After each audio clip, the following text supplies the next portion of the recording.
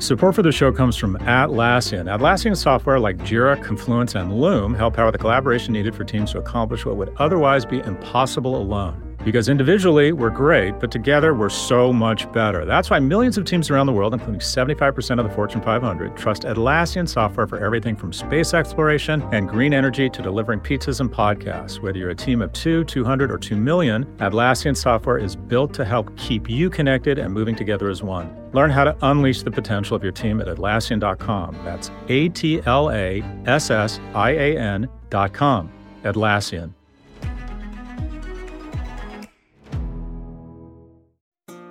This episode is brought to you by State Farm. If you're a small business owner, you know that it isn't just your business, it's your life. And whatever your business might be, you want someone who understands. That's why you might want to check out State Farm's small business insurance. Why? Because State Farm agents are small business owners too, living and working in your community. That means they know what it takes to help you personalize your policies for your small business needs. Like a good neighbor, State Farm is there. Talk to your local agent today. This week's number, 46%. That's the share of American men who believe they could successfully land a passenger plane. True story, my grandfather killed 50 German pilots. He was a shitty mechanic.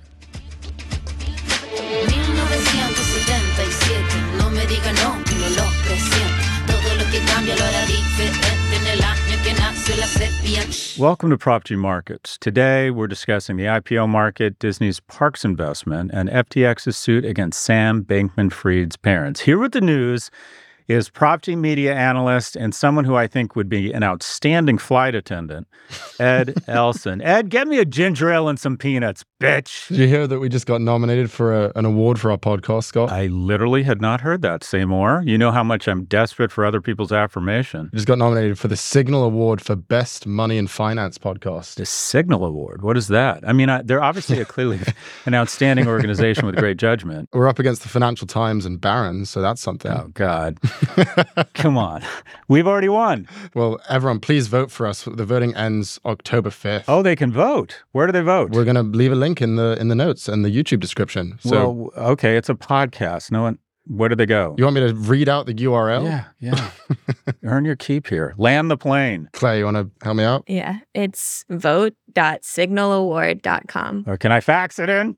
All right. Okay, good. Please vote for us for the Signal Award for Best Business Podcast.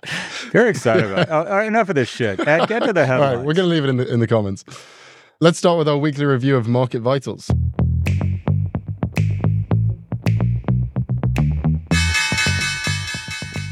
The S&P 500 fell, the dollar rose, Bitcoin dropped, and Treasury yields hit 15-year highs. Shifting to the headlines. The Federal Reserve paused its interest rate hiking campaign for the month, holding rates at a 22-year high. Still, a majority of the Fed's board indicated they're prepared to deliver one more increase this year. The Bank of England also held interest rates steady, ending its 14-month streak of increases after UK inflation fell for the third month in a row. Cisco struck a deal to acquire the analytics and security software company Splunk for $28 billion. After this acquisition, Cisco says it will be one of the world's largest software companies. Cisco's stock fell 4%, while Splunk's rose more than 20%. And finally, Rupert Murdoch stepped down as the chairman of Fox and News Corp at 92 years old. Both stocks rose slightly on the announcement. Scott, thoughts? So I think Chairman Powell loves the macho. I think he gets in front of Congress and he threatens to hike rates more, and then he goes home and he just has hot sex with his companion or wife. Because I think that guy he just feels he feels his riz or whatever it is. He feels his mojo when he says to the world, Senators Warren or, Hawley or whoever wants to try and beat up on me for raising interest rates. How do you like me now? We have the lowest inflation of any G7 economy. So I think this guy he's more inclined to keep raising rates if he feels pressure to not raise them. So good for him. I'm glad that we're starting to see inflation come down in the UK. literally something like two-thirds of the stocks that have gone public in the United Kingdom over the last 10 years are below their offering price. The entire FTSE, the 100 biggest companies in the United Kingdom, are worth less than Apple. And just investing in the UK or in the UK stocks just hasn't worked. And I believe it's the only country in the European Union that hasn't grown in the last 5 years. So the last thing they needed was like a crazy dose of inflation. So I'm glad to see it come down. At the same time, though, it's still at 6.7%. And you compare that to the US, we're down to 3.7%. We've made this point before, but we're just completely blowing all of our competitors out of the water when it comes to fighting inflation. You got France at 5%, Germany at 6%, Sweden at 7.5%. The US wins here. It's funny to have the Brit talking up in America, and I'm literally sitting here drinking tea and eating biscuits. But look, it's all about momentum and direction, and it's heading the right direction. So let's hope that rates keep coming down and Arsenal beats Tottenham. Do you know, Ed, my son won't go to the Arsenal-Tottenham game with me unless we sit in the away section of Arsenal because he's a Tottenham fan. I mean, what the fuck? He's a good fan. I respect that. It's not like he's that vocal at Tottenham games. I mean, come on. Anyways, Cisco Systems. Cisco is so interesting. Cisco reminds me that any company can go down, its stock can go down 90%. Amazon from 1999 to 2001 went down 90%, as did Cisco. And when the dot bomb implosion happened, no one knew what to do. So everyone thought, oh, go to hardware and infrastructure just to be safe. So the company that was safe was Cisco, because no one knew it. It was run by a guy named John Chambers, who was sort of the Tim Cook of his era, just was considered the best CEO in tech. And it was like, okay, I don't know where to put my money, so I'll just put it in Cisco. And I think Cisco lost 90% of its value. Oh, and by the way, Cisco at one point was the most valuable company in the world. The learning here is that every company, we talked about this notion of core competence. What Cisco was great at is they would kind of map out the technology ecosystem and they would figure out where they were weak, and then they would go acquire companies. And they were the best acquirer in the 90s. And they just made their corporate development team there was super strategic, super smart. And they'd show up and say, all right, we need some sort of payment technology or the software that does this. And they'd say, congratulations, we're going to overpay, but you're going to fill this hole for us. They were fantastic acquirers. I think the most interesting thing here, just because, I don't know, the most interesting thing to me is that Rupert Murdoch's stepping down. One, and this sounds very macabre, I think it means he's dying. I don't think this guy gives up control unless he is totally unable to participate. And he's been out of the public eye, and also he's 92. If I sound ageist, I am, and so is biology. What's more interesting, though, is that if you look at the corporate governance, there's 3 kids that are in some sort of trust or have the voting shares, if you will. And I think this all adds up to one thing, and that is I think that Fox gets sold or starts disposing of their assets or starts selling them into this larger conglomeration of ad-supported cable assets where they cut costs. So I think that Fox and the News Corp of old that we know and Rupert Murdoch, the sun is setting really, when the sun is in the ocean, it seems like it's an optical illusion, or as my father used to say, an optical conclusion, that all of a sudden it looks like the sun's descent. It feels like it starts diving faster. Fox, as we know it, has come to an end, and it's going to be super interesting. There's going to be a ton of kind of legacy review of the incredible business it is, but also the incredible damage it's done. I just don't think there's any getting around it. I think I have a lot of mixed feelings. I think capitalism's important. It's important to have a dissenting view. I mean, you want to talk about the biggest white space in the world that no one saw except for Rupert Murdoch. Media has a liberal bias. They're usually people who are overeducated and live in urban cities that skew wildly Democratic. And there was like this upward spiral, or I should say this leftward inexorable spiral towards more progressive values. And he came in and just said, you know what? Somewhere between 47 and 51% of America is not progressive, and no one is talking to them. No one is speaking to them. Everyone's just mocking them, and media has totally ignored them. And he created what is arguably one of the most powerful and profitable news franchises in history. And he's also spread conspiracy theory, targeted women with coordinated attacks across his properties, Fox. they've engaged in some what feels like, for lack of a better term, anti-American activities. But there's going to be a lot of stories about the legacy of Rupert Murdoch. He's definitely a central figure, not only in media, but in American history over the last 20 or 30 years. Any thoughts or reactions, Ed? Well, I was just going to say the guy we should talk to about this is my old boss, Michael Wolff, who just came out with a book about this called The Fall. And his conclusion is the same as yours, which is that this is the end of Fox News.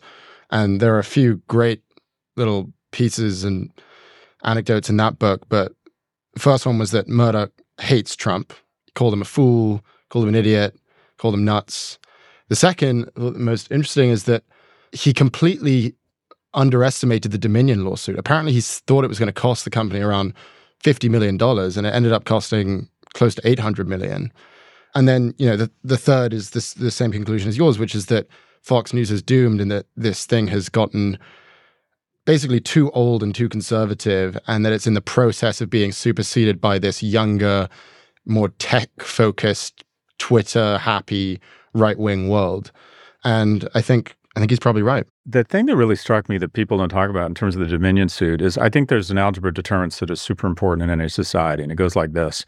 The likelihood that you get caught doing something wrong times the fine or the penalty once you're caught has to be greater than the profits you're going to get from continuing in this malfeasance or illegal activity. What's interesting here is that the inaccuracies and the impact and the slander and the defamation were exponentially greater on another media platform called Meta. But here's the thing.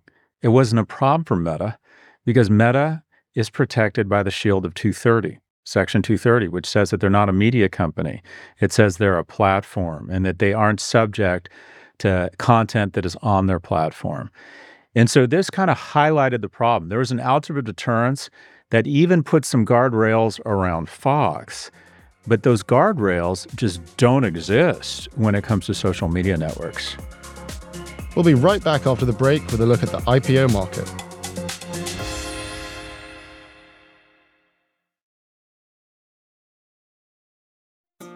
This episode is brought to you by State Farm. You've heard it before. Like a good neighbor, State Farm is there. But it's more than just a tagline. Because State Farm agents are small business owners themselves who live and work in your community. And if you're in the market for small business insurance, who better to work with than an agent who understands what it takes? State Farm agents can help you create a personalized insurance plan that fits your small business needs and budget. Talk to your local State Farm agent today about small business insurance. Like a good neighbor, State Farm is there. Welcome to the Canva guided meditation for stress at work. Impending deadline? Generate Canva presentations in seconds. So fast. Brainstorm got too big? Ooh. Summarize with AI in a click. Writer's block? Release with Canva Magic Write. Magical. Stress less and save time at canva.com. Designed for work.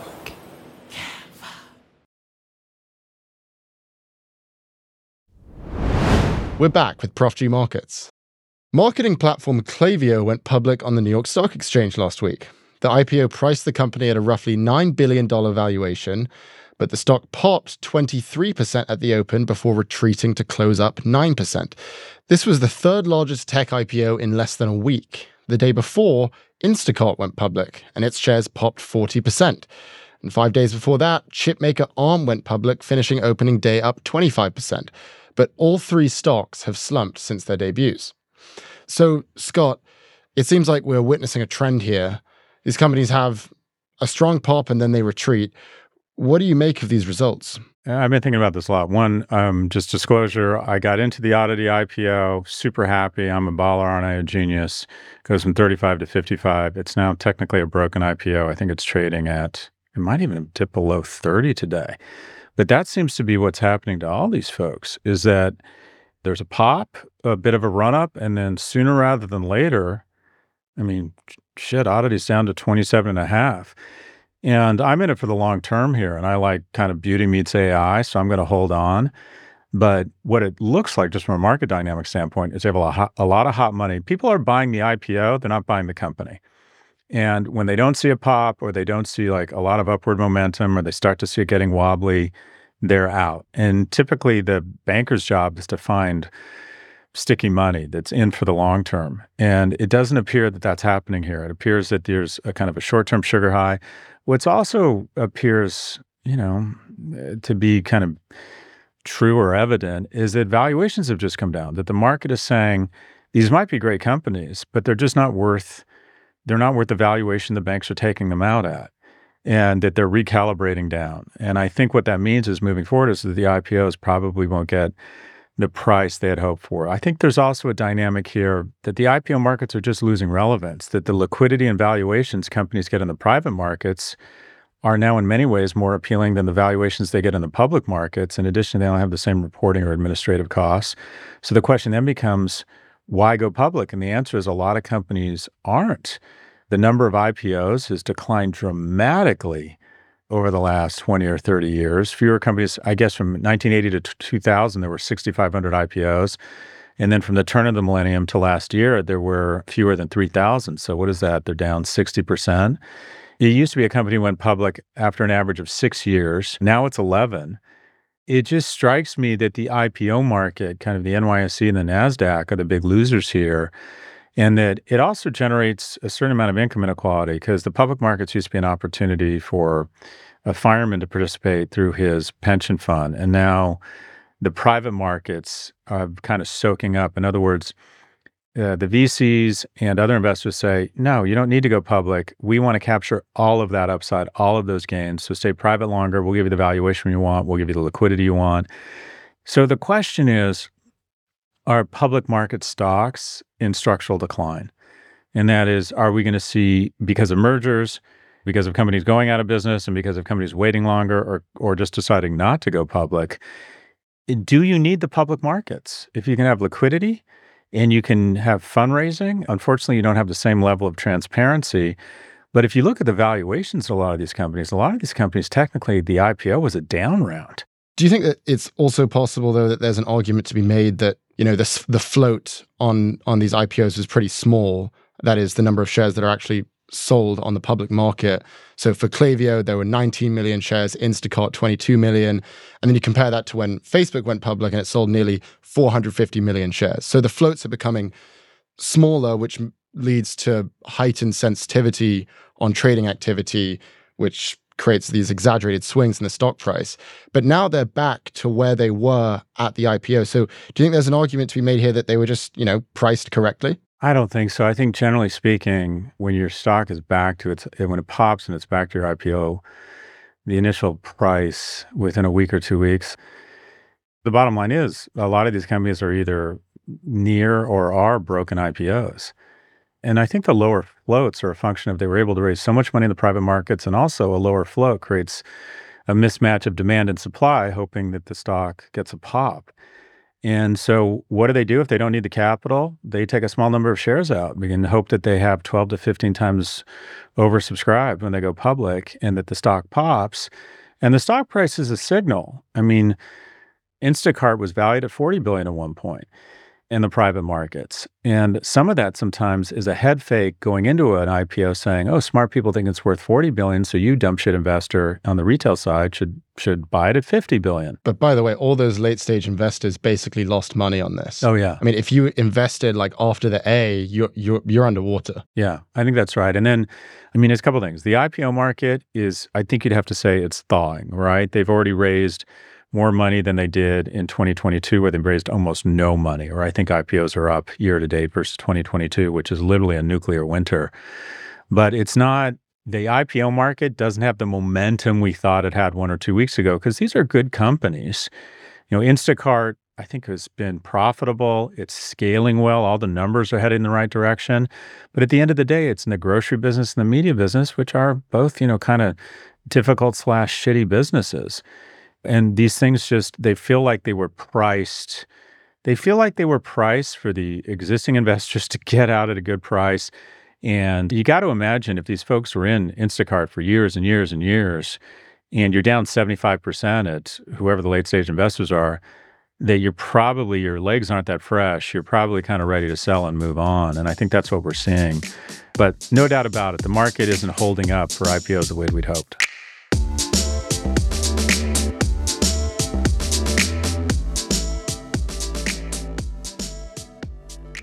Disney shares fell 3% after the company announced its ambitious new spending plan. In the next 10 years, it will invest $60 billion in its parks and cruises business. That amount is double what Disney spent on parks and cruises over the past decade. It's also triple what Disney paid, adjusted for inflation, for Pixar, Marvel, and Lucasfilm combined. CEO Bob Iger described the parks division as Disney's, quote, key growth engine. He's already increased investment in the Paris and Hong Kong parks and plans to add 3 more ships to the Disney Cruise Line. Scott, the market didn't like this. The stock fell and it was already sitting at a 9-year low. Do you think Iger is making the right call here? So it's really interesting. I just got off a call with some Hollywood execs talking about a project that I'm involved in, and they think that the writer's strike is going to be solved or they're going to come to an agreement in the next 24 hours. And when this episode goes out, by the way, that may have already happened. There you go. So we're recording this on a Thursday evening. But I found that really interesting. And I said, well, what's happened? They said, the biggest thing that's happened in Hollywood from kind of an emotional standpoint is not the writer's strike, but what is perceived as the absolute staggering decline of Disney. And that is, it feels like all of a sudden Disney is kind of threatened and going away. And Disney were always the smartest people in the room and just this icon of success and the elephant in the room. And overnight, it feels like all of a sudden they've been hobbled.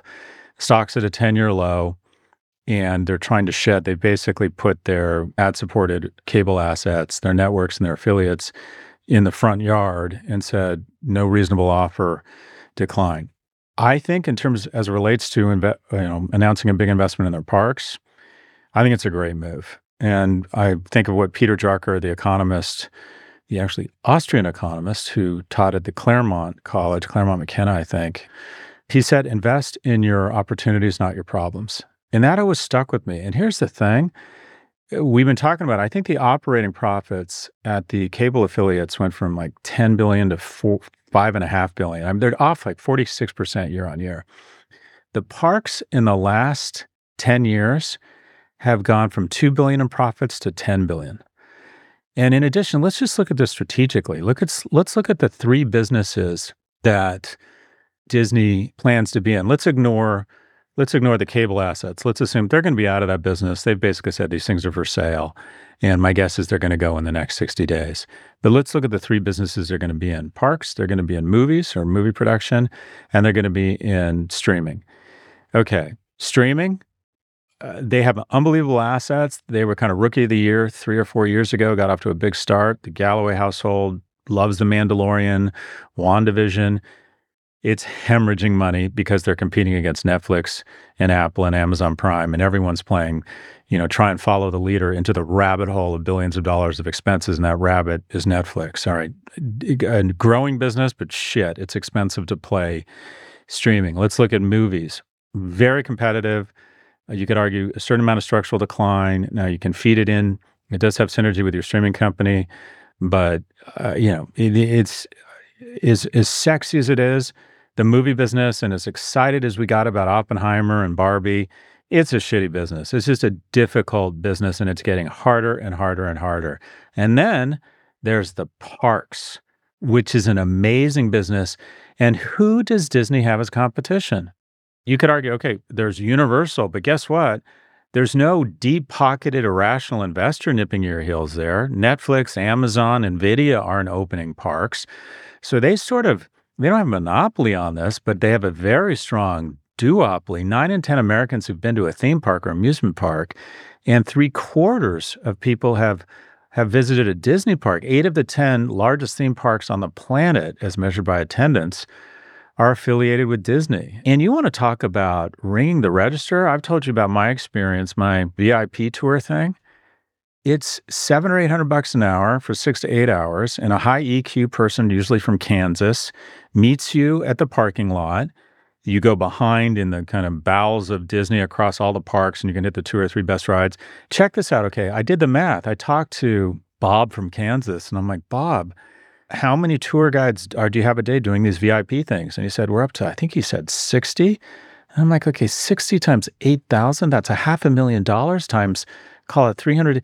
Let me get this. You're making $150 million a year and 90% margins on $150 million a year, $135 million times what, a multiple of 10. This is a $1.5 billion enterprise value offering. And I think they're hiring more and more basically, they're LVMHing the whole goddamn place and saying the people with all the incremental income because of a regressive tax policy in America we're going after the top 1%. This thing is a juggernaut. And so for them to be investing here makes a ton of sense. The interesting thing is that the stock actually declined on this news. And I was trying to think of some of the reasons for that. The thing that I think that people might be reacting to is the fact that maybe the success of the parks are dependent on the continuing production of existing strong IP, which Disney has completely fallen short of in the last few years. I mean, you look at the movies they've released in the past year: Little Mermaid, reboot; Pinocchio, reboot; Lightyear, prequel; Avatar, sequel. I mean, the list goes on. Don't you think Disney needs to also start pulling its weight in terms of creating original iconic content like it has done for the past several decades? Or do you think it's acceptable to continue relying on its existing IP? Well, this is the challenge that every CEO faces, and that is, to what extent do you make forward-leaning investments that will pay off in the future versus trying to harvest profits in the short term? And essentially, there's so much short-term pressure on these guys, especially in a media market and the movie market that's gotten increasingly difficult. And it's not just Disney. I mean, basically, it's like, okay, let's put the Batman tights on him again and call it Batman 9, even darker Bruce Wayne, or whatever. I mean, everything can come together. You can produce a great independent film. Hopefully it costs you $3 million and hopefully you get 1 or 2 back. This is an incredibly hard business. And the big guys, the studios, the shareholder-driven guys, basically go with the tentpole, men in tights strategy. Or think about it, Top Gun, Maverick. It's just all the same fucking thing. How many Toy Stories did they do? And I mean, they did come up with Frozen. Elemental got off to a slow start, but now I think did pretty well. Yeah, but what the fuck is Elemental? I mean, you didn't see Elemental? It's a Pixar film. Well, that's because you don't have kids. I literally remember being in the Emoji film, and I'm like, God, this is horrible. And I say to the two of them, like, you guys good? And they're like, yeah, we're fine. I go out. I pick Del Rey. Gotta love it. Gotta love it. They have a bar. I order 1 Zacapa Coke. I order 2 Zacapa Coke. And then it dawns on me. And I hadn't eaten lunch. And I'm like, Jesus, I saw it. I'm like, I'm a little bit fucked up. And I thought, okay, I'm at the movie theater with my young boys, and I'm supposed to drive home, and I'm too deep in cocktails in a movie. So I rolled back into the theater and ordered some greasy food and just made sure that I was good to drive. 2 hours later, of course. But anyways, that movie was enough to risk child services for me. We'll be right back after the break with a look at the latest in the FTX saga.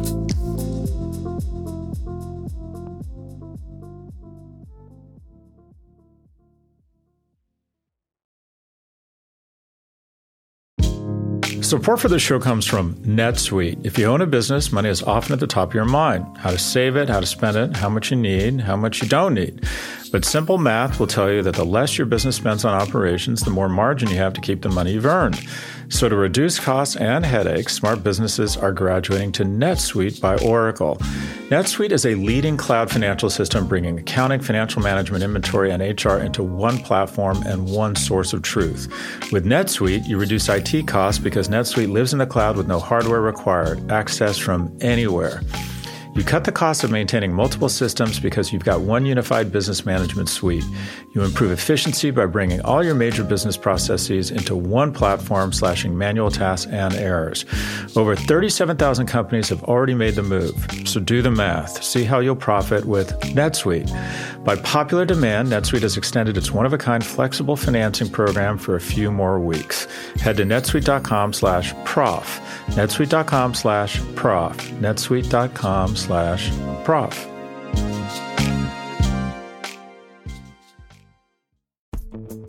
Vacations can be tricky. You already know how to book flights and hotels, but now the only thing you're missing is the actual travel experience. Because is it really a vacation if you're just sitting around like you would at home? You need a tool to get the most out of your time away. That's where Viator steps in. You can book guided tours, activities, excursions, and more in one place to make your trip truly unforgettable. Viator has over 300,000 travel experiences to choose from. Everything from simple tours to extreme adventures and all the niche, interesting stuff in between. So you can plan something that everyone you're traveling with will enjoy. Real traveler reviews give the inside scoop from people who already been on the experiences you're considering, so you can plan with confidence. Free cancellation helps you plan for the unexpected.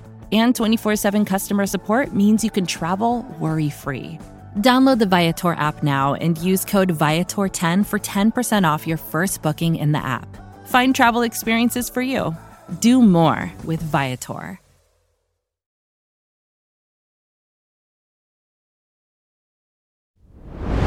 We're back with Prof G Markets. FTX, the crypto exchange that collapsed a year ago, is suing the parents of founder Sam Bankman-Fried. The lawsuit accuses the parents of fraudulently transferring and misappropriating millions of dollars of company funds for their own personal gain. They allegedly used that money to buy gifts for friends, go on expensive trips, and even donate to their own Democratic super PAC. Mr. Bankman and Mrs. Fried are both tenured professors at Stanford Law School. In response to the suit, their lawyers issued a joint statement saying this was a, quote, dangerous attempt to undermine the jury process just days before their child's trial begins. Scott, it's been a long time since we discussed FTX and crypto for that matter. We obviously can't draw any conclusions from a pending investigation, but did you have any general initial reactions to this? I just love this. I think it's hilarious. I remember being at Andrew Ross Sorkin's in the New York Times Dealbook Conference, which is an outstanding conference, and Sam Bankman-Fried was doing this. I just fell out of bed and slipped onto and fell on a bunch of, felony theft over and over and over again. And I remember thinking, this guy's going to jail. And clearly everyone is turning on him. And now it looks like his parents are in deep water. My favorite email they've uncovered in Discovery is that his father was pissed off that he was going to get less than $1 million a year. And so he CC'd Sam's mother on the email chain writing, open quote, "Gee, Sam, I don't know what to say here. Putting your mom on this." I mean, that's pulling out the big gun. When you're not paying dad 7 figures and he gets really pissed off, he CC's mom. Cool mom. I mean, I'll tell you, I'm telling you this, that is really, as someone, because you're not married yet, let me just tell you, that describes pretty much every family dynamic perfectly. Like, you do not want to bring mom in. When you want to pull the big guns out, you bring in mom. But we're talking about a 31-year-old here, and the standard definition of a child is under 18. But I just think these folks got so caught up in making money without thinking that they were above the law, and that, oh no, this is innovation, not fraud. Oh no, this is crypto, not a Ponzi scheme. It's like that movie with Matthew Broderick and Sean Connery and Dustin Hoffman called A Family Business, where they're all criminals. It's the whole thing's beginning to smell. You used to feel really sorry for the parents, and now you're like, oh wait, maybe the parents are the problem. Yeah. And then the other news on FTX is that this is the final week for FTX's creditors to submit a claim to get their money back. Obviously, FTX went into bankruptcy last year. So far, $16 billion worth of customer claims have been filed. Only about 10% of them have been resolved.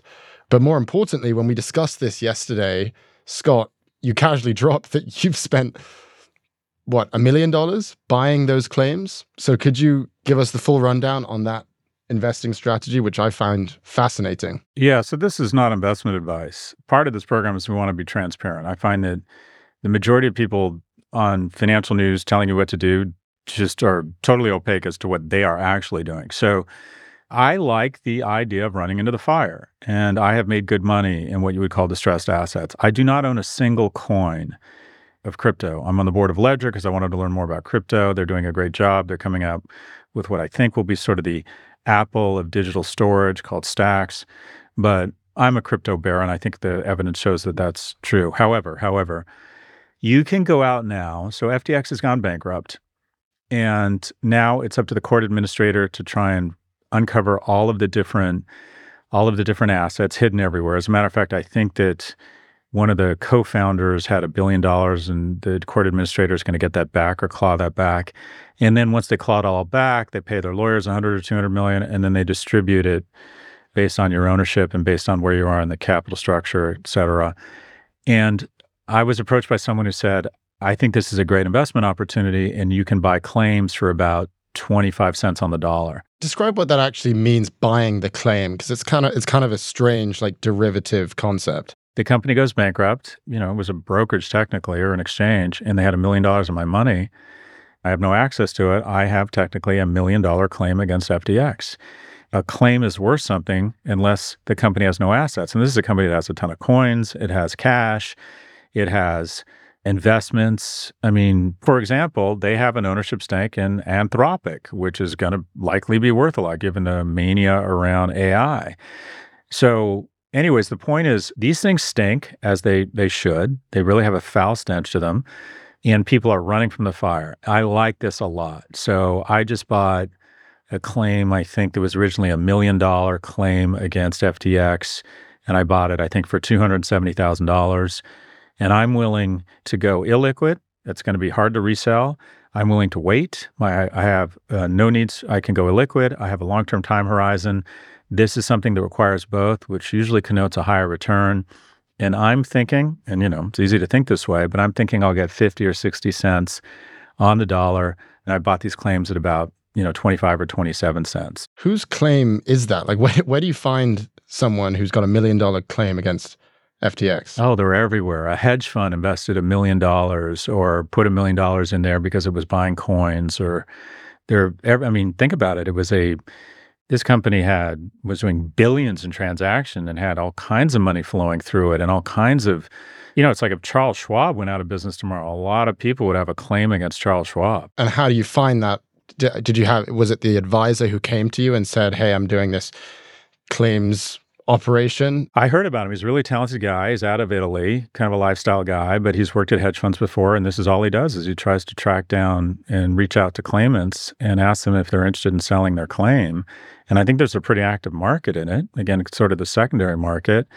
And the market, there's some price discovery, and you find that, okay, claims against FTX of this type of claim are worth between X and Y. He makes an offer, and then he calls me, and he says, are you interested in buying this $1 million claim for $270,000? And I say yes. Yeah. I think looking at the court filing, there was some interesting statistics. Basically, the court has recovered $7 billion worth of assets, and $2.6 billion of that is cash. They also have $0.2 billion in real estate. They have this massive real estate portfolio in the Bahamas.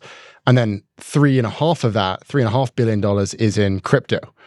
And it's interesting, the bankruptcy lawyers say that the crypto assets are, quote, category A, which basically means it's liquid, it's secure. And I sort of assumed, okay, that probably means that they have a bunch of Bitcoin and Ethereum. But then I looked at the actual court filing, and actually Bitcoin and Ethereum only account for 20% of that pool of category A assets, which are supposedly liquid. The rest are all these coins you've never heard of, like XRP coin, APT coin, Tether coin, just crazy coins. In other words, you've got $2.5 billion worth of tokens that, in my view, are not liquid at all. Because if you tried to sell $2.5 billion worth of XRP token, whatever that is, you'd completely tank the price because there's just not enough out there. So I think what will be interesting to look at as this trade unfolds for you is how are they actually going to sell all of those tokens? Because they can't do it all in one go. They're going to have to probably do some savvy method, selling the stakes in little slices over time so that they don't tank the price of those tokens and lose out on the investment. So I think that'll be an interesting thing to watch out for. Let's take a look at the week ahead. We'll see earnings from Nike, and we'll also see the personal consumption expenditures index for August. Do you have any predictions for us? I think Disney is going to overperform, or Disney stock. It's at a 10-year low. It's been beaten up pretty badly. Its price to sales is 1.7 versus 5.4 at Netflix, 1.5 at Warner Brothers, which doesn't, in my opinion, have nearly the assets or the business that Disney does. I think this is a company that's going to overperform. And my other prediction is that the writer's strike comes to an end in the next 48 or 72 hours. This episode was produced by Claire Miller and engineered by Benjamin Spencer. Our executive producers are Jason Stavers and Catherine Dillon. Neil Severio is our research lead, and Drew Burrows is our technical director. Thank you for listening to Prop G Markets from the Vox Media Podcast Network. Join us on Wednesday for office hours, and we'll be back with a fresh take on markets every Monday.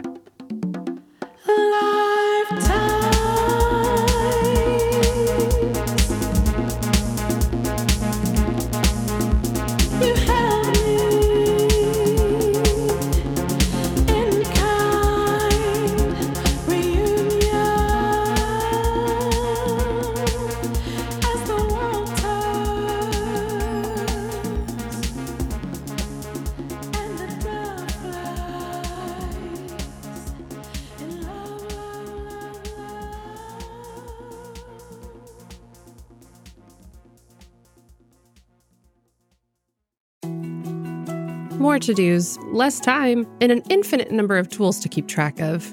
Sometimes doing business has never felt harder, but you don't need a miracle to hit your goals. You can just use HubSpot, because their all-in-one customer platform can make growing your business infinitely easier.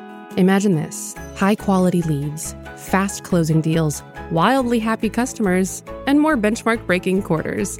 It's not a miracle, it's HubSpot. Visit HubSpot.com to get started today.